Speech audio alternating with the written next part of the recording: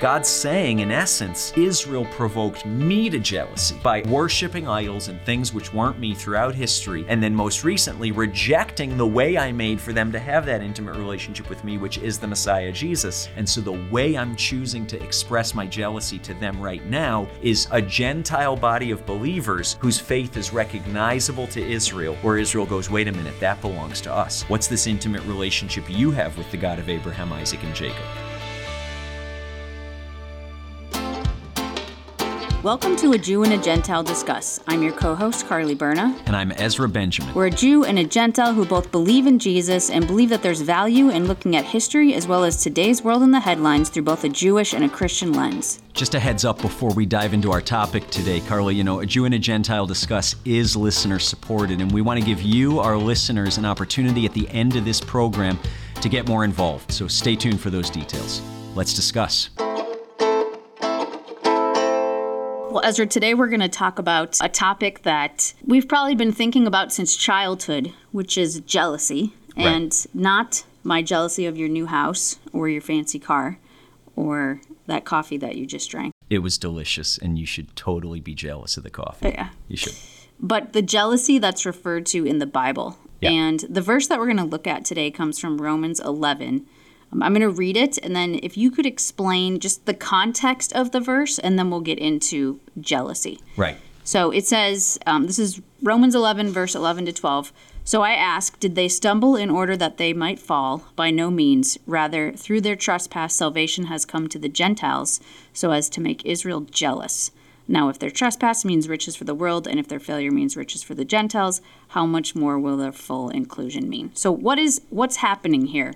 Right. At this time. Yeah, and the question is, who is they, right? I think sometimes whenever we want to quote a verse where it says, therefore, my college president used to say, you have to ask what the therefore is there for. Otherwise, you're just adding your own context.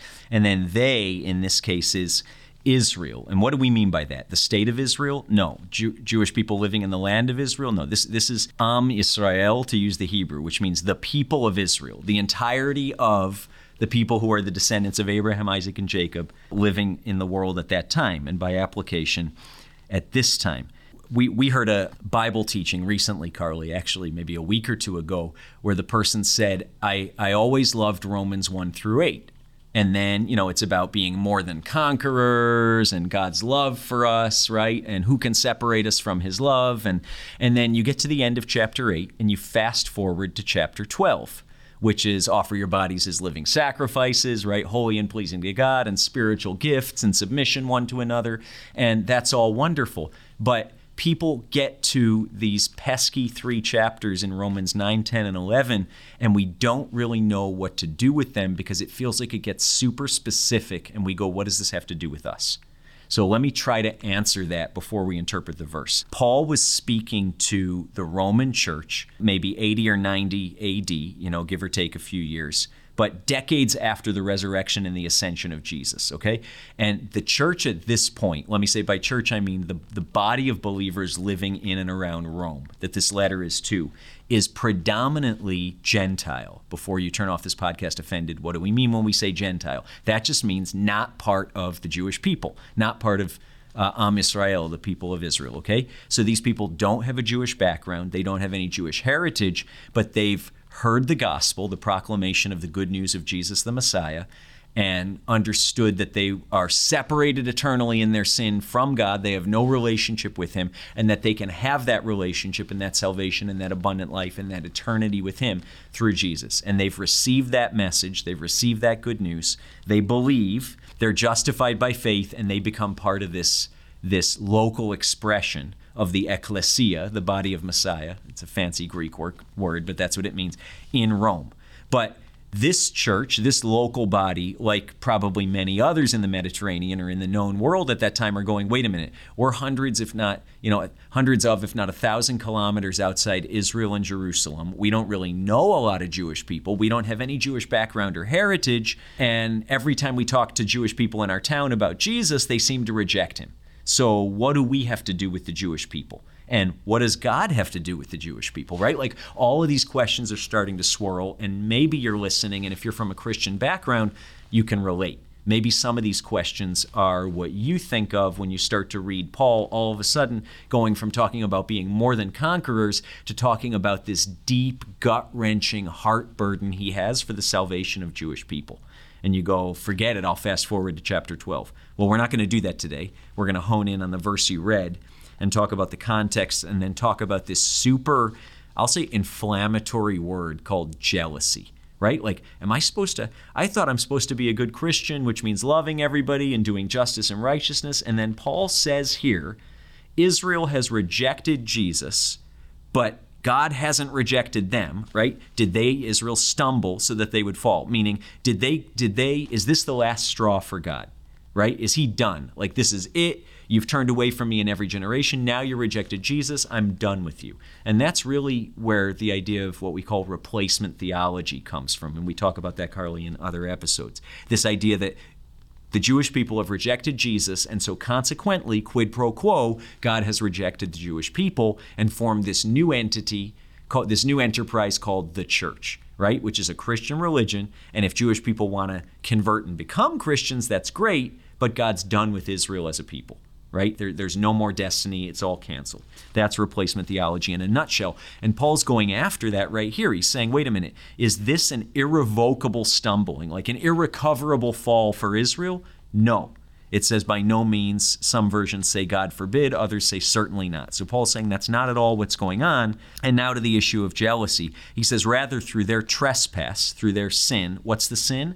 Not recognizing Jesus is the Messiah that we've waited for. We were expecting a ruling, conquering king, and we got a suffering servant. And because we couldn't see that that's really what God knew we needed first, before the conquering king would come, we missed him by and large, except for a portion of the Jewish community in the first century who did receive Jesus as the Messiah. And he says, through that sin of rejecting the Messiah, salvation, Yeshua in Hebrew, salvation has come to the Gentiles, come to the rest of the nations, tribes, and tongues on earth outside of the Jewish people. Listen, so as to make Israel jealous, or so as to provoke Israel to jealousy, would be the literal Greek word there. And again, now back to that thought I started and didn't finish, is, wait a minute, how are we supposed to actually provoke someone to jealousy? I thought we're supposed to be nice and loving. How is it a loving thing to do to turn to the Jewish people, who I heard I'm supposed to sort of stay away from and let them believe what they want because it's politically correct not to, politically incorrect not to, and I'm supposed to actually get up in their business and provoke them to jealousy? So before we go on, let's talk about what is jealousy. Yeah. I know, like, growing up, there was this idea of envy versus jealousy. Like, what is this word talking about when they say jealous? Right. I think there's envy and there's resentment, right? Resentment is I'm frustrated about or with somebody else, right? Something's just bugging me about them. And then there's envy, which says, that person has the fancy new car and I want a fancy new car, right? It's somebody has something that I wish I had. But jealousy, by definition, is a much deeper word. And actually, if you think of it, you can. When I think of jealousy and what would cause me to become jealous, Carly, I almost feel something in my gut. I know that sounds super odd, but it's like this gut reaction. And what it is saying somebody's enjoying an intimacy of some kind that belongs to me. That's jealousy. Right? And just think about that wherever you're at, whatever your family context, it's not saying, they got a raise, I want a raise, or, they got a new dog, I want a new dog, right? Or they won the marathon, I wish I won the marathon. It's they're enjoying something intimate that actually belongs to me. I have rightful claim to it and somebody else has it. That's jealousy, right? It's like, even as I say it, I can feel this sort of, rumble in the gut. It's a deep, maybe it's one of the deepest human experiences or emotions. Mm-hmm. That's jealousy. And God's saying, okay, Israel committed the trespass of rejecting the Messiah, Jesus, by and large. And so I'm bringing everyone else into relationship with me. And what is salvation? Yeah, it's personal forgiveness of sins, but it's being brought into intimate relationship with the God of Israel, right? With the Father through Jesus. So he's saying, I'm going to bring everybody outside of Israel into intimate relationship to enjoy with me, to provoke the people to whom it belonged in the first place to jealousy. Like it's a deep thought. I remember the first time someone, a friend of ours actually, said to me that our role as Christians was to provoke the Jews to jealousy. And that was such a strange thought for me. Like, I'm sure I've probably read this verse, but just went right past that part and didn't really like study word for word what it meant. But what does that mean, provoke to jealousy? I mean, I think it's pretty easy to provoke someone. Right. But provoke to jealousy, I think there could be a real thin line there of how do you just provoke a Jew versus provoke a Jew to jealousy. Right, exactly. And that's an important distinction, right? Because throughout history, there's examples we can think of where Christians, either well-meaning but ignorant or misinformed, or even the institution of the church in a particular country or region has just provoked the Jewish people. Like irritate them, make them angry, sin against them, right? That's provoking. But that's not provoking to jealousy. And yet Paul's saying, actually, it's part of your role, right? That's how I'm reading this. Salvation has come in order to, for the purpose of, right? And people go, well, wait a minute, are Christians just pawns for God to get what he's after with Israel? No. God so loved the world and the world is the world, all tribes, tongues, and nations, Israel and the nations, that he gave his only begotten Son so that whoever, Jew or Gentile, believes in him would not perish but have everlasting life. We have that assurance in the Scriptures. And yet this idea of jealousy and it being part of Christians' job as redeemed, saved men and women to provoke to jealousy, what does that actually look like? And how do we do that in a way that's not perceived as, I'll just say it, I'll use the A word, anti-Semitism, like you're telling me I can't and shouldn't be Jewish anymore? No, that's not the message. Or you're telling me your religion's better than mine, like some kind of religious superiority? No, that's not the message either. What does the jealousy look like? And I think, Carly, the best way we can go after this, because like you said, sometimes we read scriptures and we go, that's weird, that's hard, that's not understandable. Moving on. Give me something, I can take to bed as a devotional thought, right? Okay, so digging in and not letting go of this difficult issue of jealousy for a minute. What right does God have? I'm going to use that language. That's like super strong language, right? But what right does God have to use Christians to provoke Israel to jealousy? And the answer to that actually, I think, has to be part of our own understanding of the Jewish people. So I'm appealing to our Christian audience now. And actually, I'm appealing to our Jewish audience because the scripture I'm about to read was written to Israel. Okay, so this is, and we see this language a lot throughout the Torah and the prophets, but I'm going to read one passage right from near the end of the Torah. Okay, so near the end of Moses' first 5 books of the Bible that he's penning before he dies on the mountain and Joshua and company march into the promised land. God's speaking through Moses, and he says this in Deuteronomy chapter 32, verse 21. He says, they, Israel, they have provoked me, God, to jealousy by what is not a God. He's talking about the idolatry and Israel, who belongs to him. It's a holy people actually practicing pagan worship. So Israel's provoked me, God, to jealousy by what is not God, and they've moved me to anger by their foolish idols. Then listen to this. Think about Romans 11. God says, so I'll provoke them, Israel, to jealousy by a nation by those who are not a nation, or by a people who is not a people. And I'll move them to anger by a nation considered foolish. And it says, a fire is kindled within me. So that feeling we feel when we think of being jealous of someone or jealous for someone, like an intimacy that belongs to us being in the hands of being enjoyed by another person, God's saying, no, you don't know the millionth of it. I have a fire burning in me because I always wanted intimate relationship with Israel. That's what I was after. I was making a way through the commandments I gave them for a holy God to be in intimate relationship with a chosen people, and they are literally worshiping. They're practicing the most intimate thing we can do, which is worship, except they're worshiping other gods and idols on the top of mountains, and they're making me jealous. So tie that back to Romans 11. God's saying, in essence, Israel provoked me to jealousy by worshiping idols and things which weren't me throughout history, and then most recently rejecting the way I made for them to have that intimate relationship with me, which is the Messiah, Jesus. I'm jealous. A fire burns within me for Israel. I will have them. And so the way I'm choosing to express my jealousy to them right now is a Christian community, or in essence, a Gentile body of believers whose faith is recognizable to Israel, where Israel goes, wait a minute, that belongs to us. What's this intimate relationship you have with the God of Abraham, Isaac, and Jacob? Well, we have that through Jesus, our Savior. Well, he's our Savior. Well, if you want him, come and get him. Right? That's what's going on here. It's God, in essence. It feels fierce, but jealousy is fierce. I think that's the hard lesson in Romans 11 here, is God saying, I'm going to get you to want me like I've wanted you throughout history, and I'm going to use the Gentiles to do it, the people you considered not a nation, the people you considered having no relationship with me. I'm going to give them relationship with me in my goodness and mercy, and it's going to provoke you to jealousy.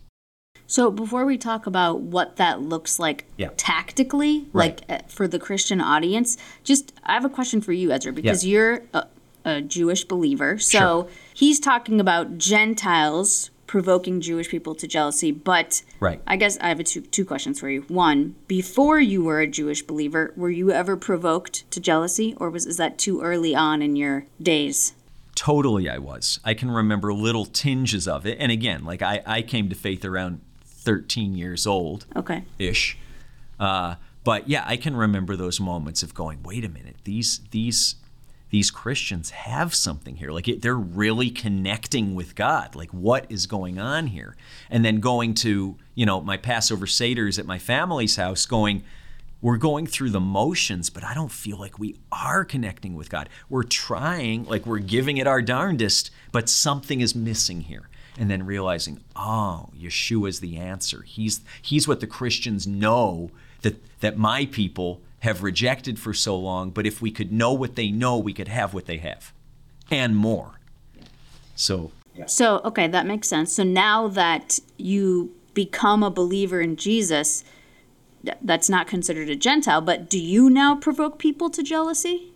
Yeah, that's a good question. I mean, I think our job as Jewish believers, all of our job, I'm thinking of Romans 1:16 here, is to go first to our own people. And we understand that there's like this scriptural principle that because there remains callousness, blinders on our hearts and our eyes, where even when we hear the gospel, many of us can't receive it until the Lord removes those blinders. There's like a spiritual blindness Paul's talking about. Because of that, we can first hold out the good news to our own kinsmen according to the flesh, very biblical language, but Jewish brethren in any city where we're proclaiming that good news, where we're sharing our faith. Many of our people will reject that, and so then comes in what God was always after for the Jewish people to be and to do from Genesis 12 on, when he says to Abraham, I'll bless those who bless you. And he says, and in you, all the families of the earth will be blessed. So yes, it's my job to provoke Jewish people to jealousy, or at least to hold out the good news as one whose blinders have been removed and who now enjoys abundant life through our Messiah Jesus. But it's also a critically important, irrevocable part of our calling as Jewish believers to actually hold out that good news to be a blessing to all the families of the earth. So therein lies the maybe sometimes hard to understand or misunderstood truths in Scripture that Paul's talking to the Romans about. He's saying, and he's saying to Jewish believers, if all the promises of God are fulfilled in Jesus, go be a blessing, right? Yeshua says to the disciples before he ascends to be with the Father, he says, go and make followers of me, go and make disciples of all nations, starting here in Jerusalem and then going to Judea and Samaria and the uttermost parts of the earth. So he's saying, go fulfill Genesis 12 in me. And then he's saying to the Gentiles, fulfill what God's after from Israel by provoking them to jealousy through your own abundant faith, through your own abundant life. So we each have an irrevocable part in what God's after in the other. And I think it's designed that way. Yeah.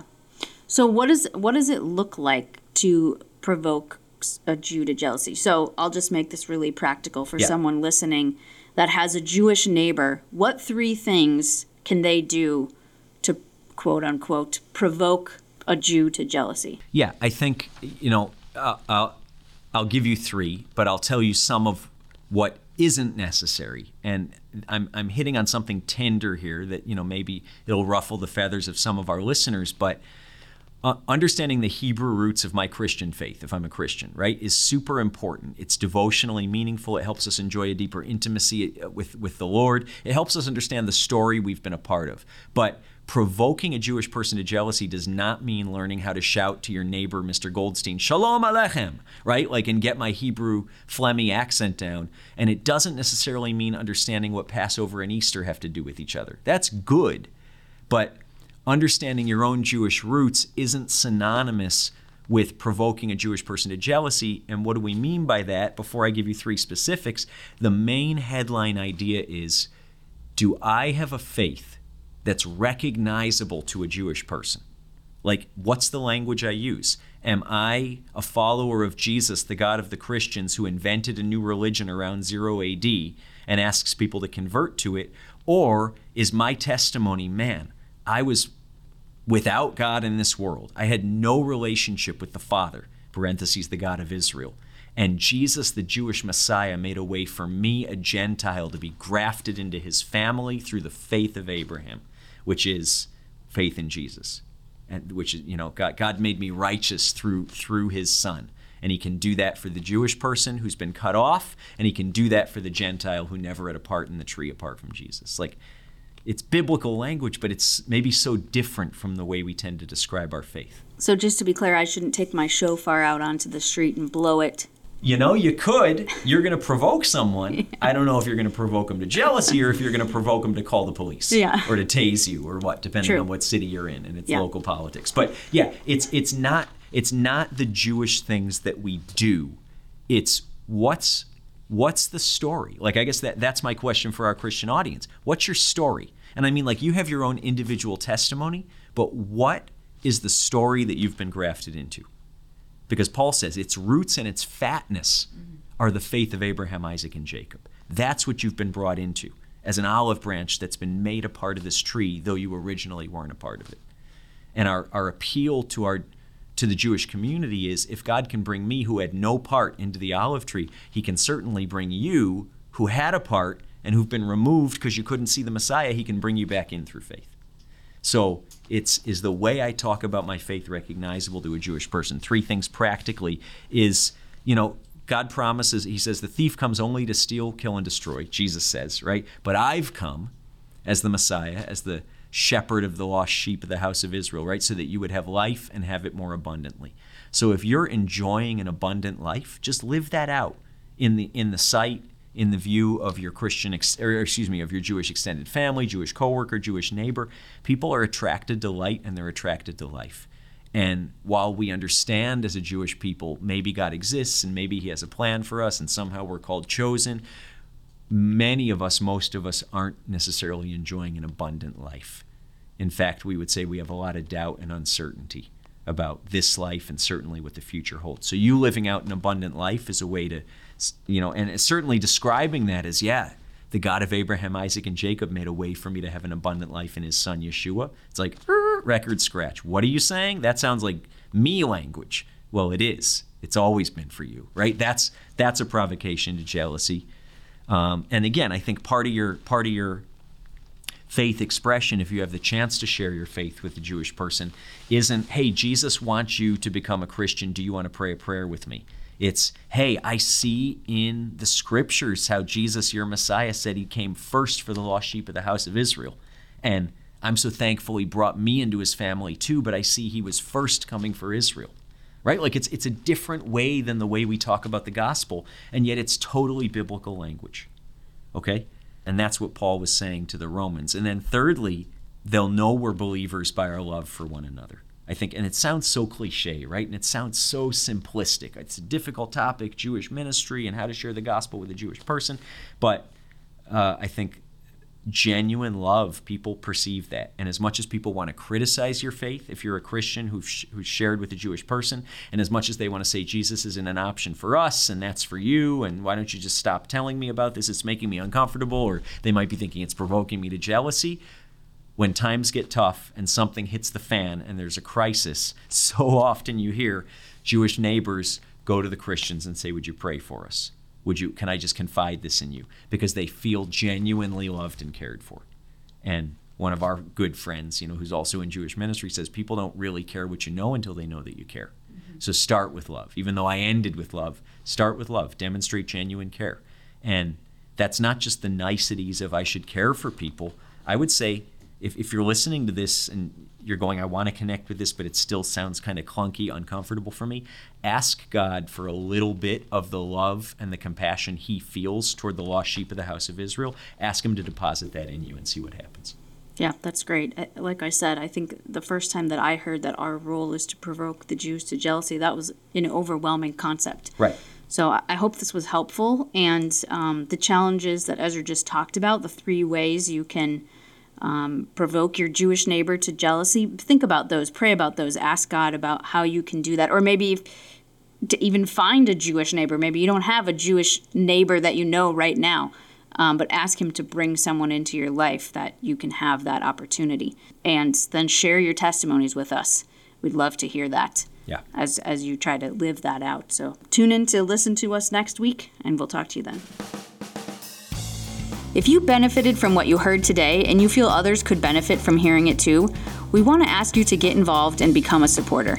$50 gets this and other important messages out to a broader audience and gets life-saving medical care to one additional underserved Jewish person living far outside the land of Israel. As a thank you, we'll send you a bag of fresh roasted Ethiopian beans from our own Lost Tribes Coffee Company.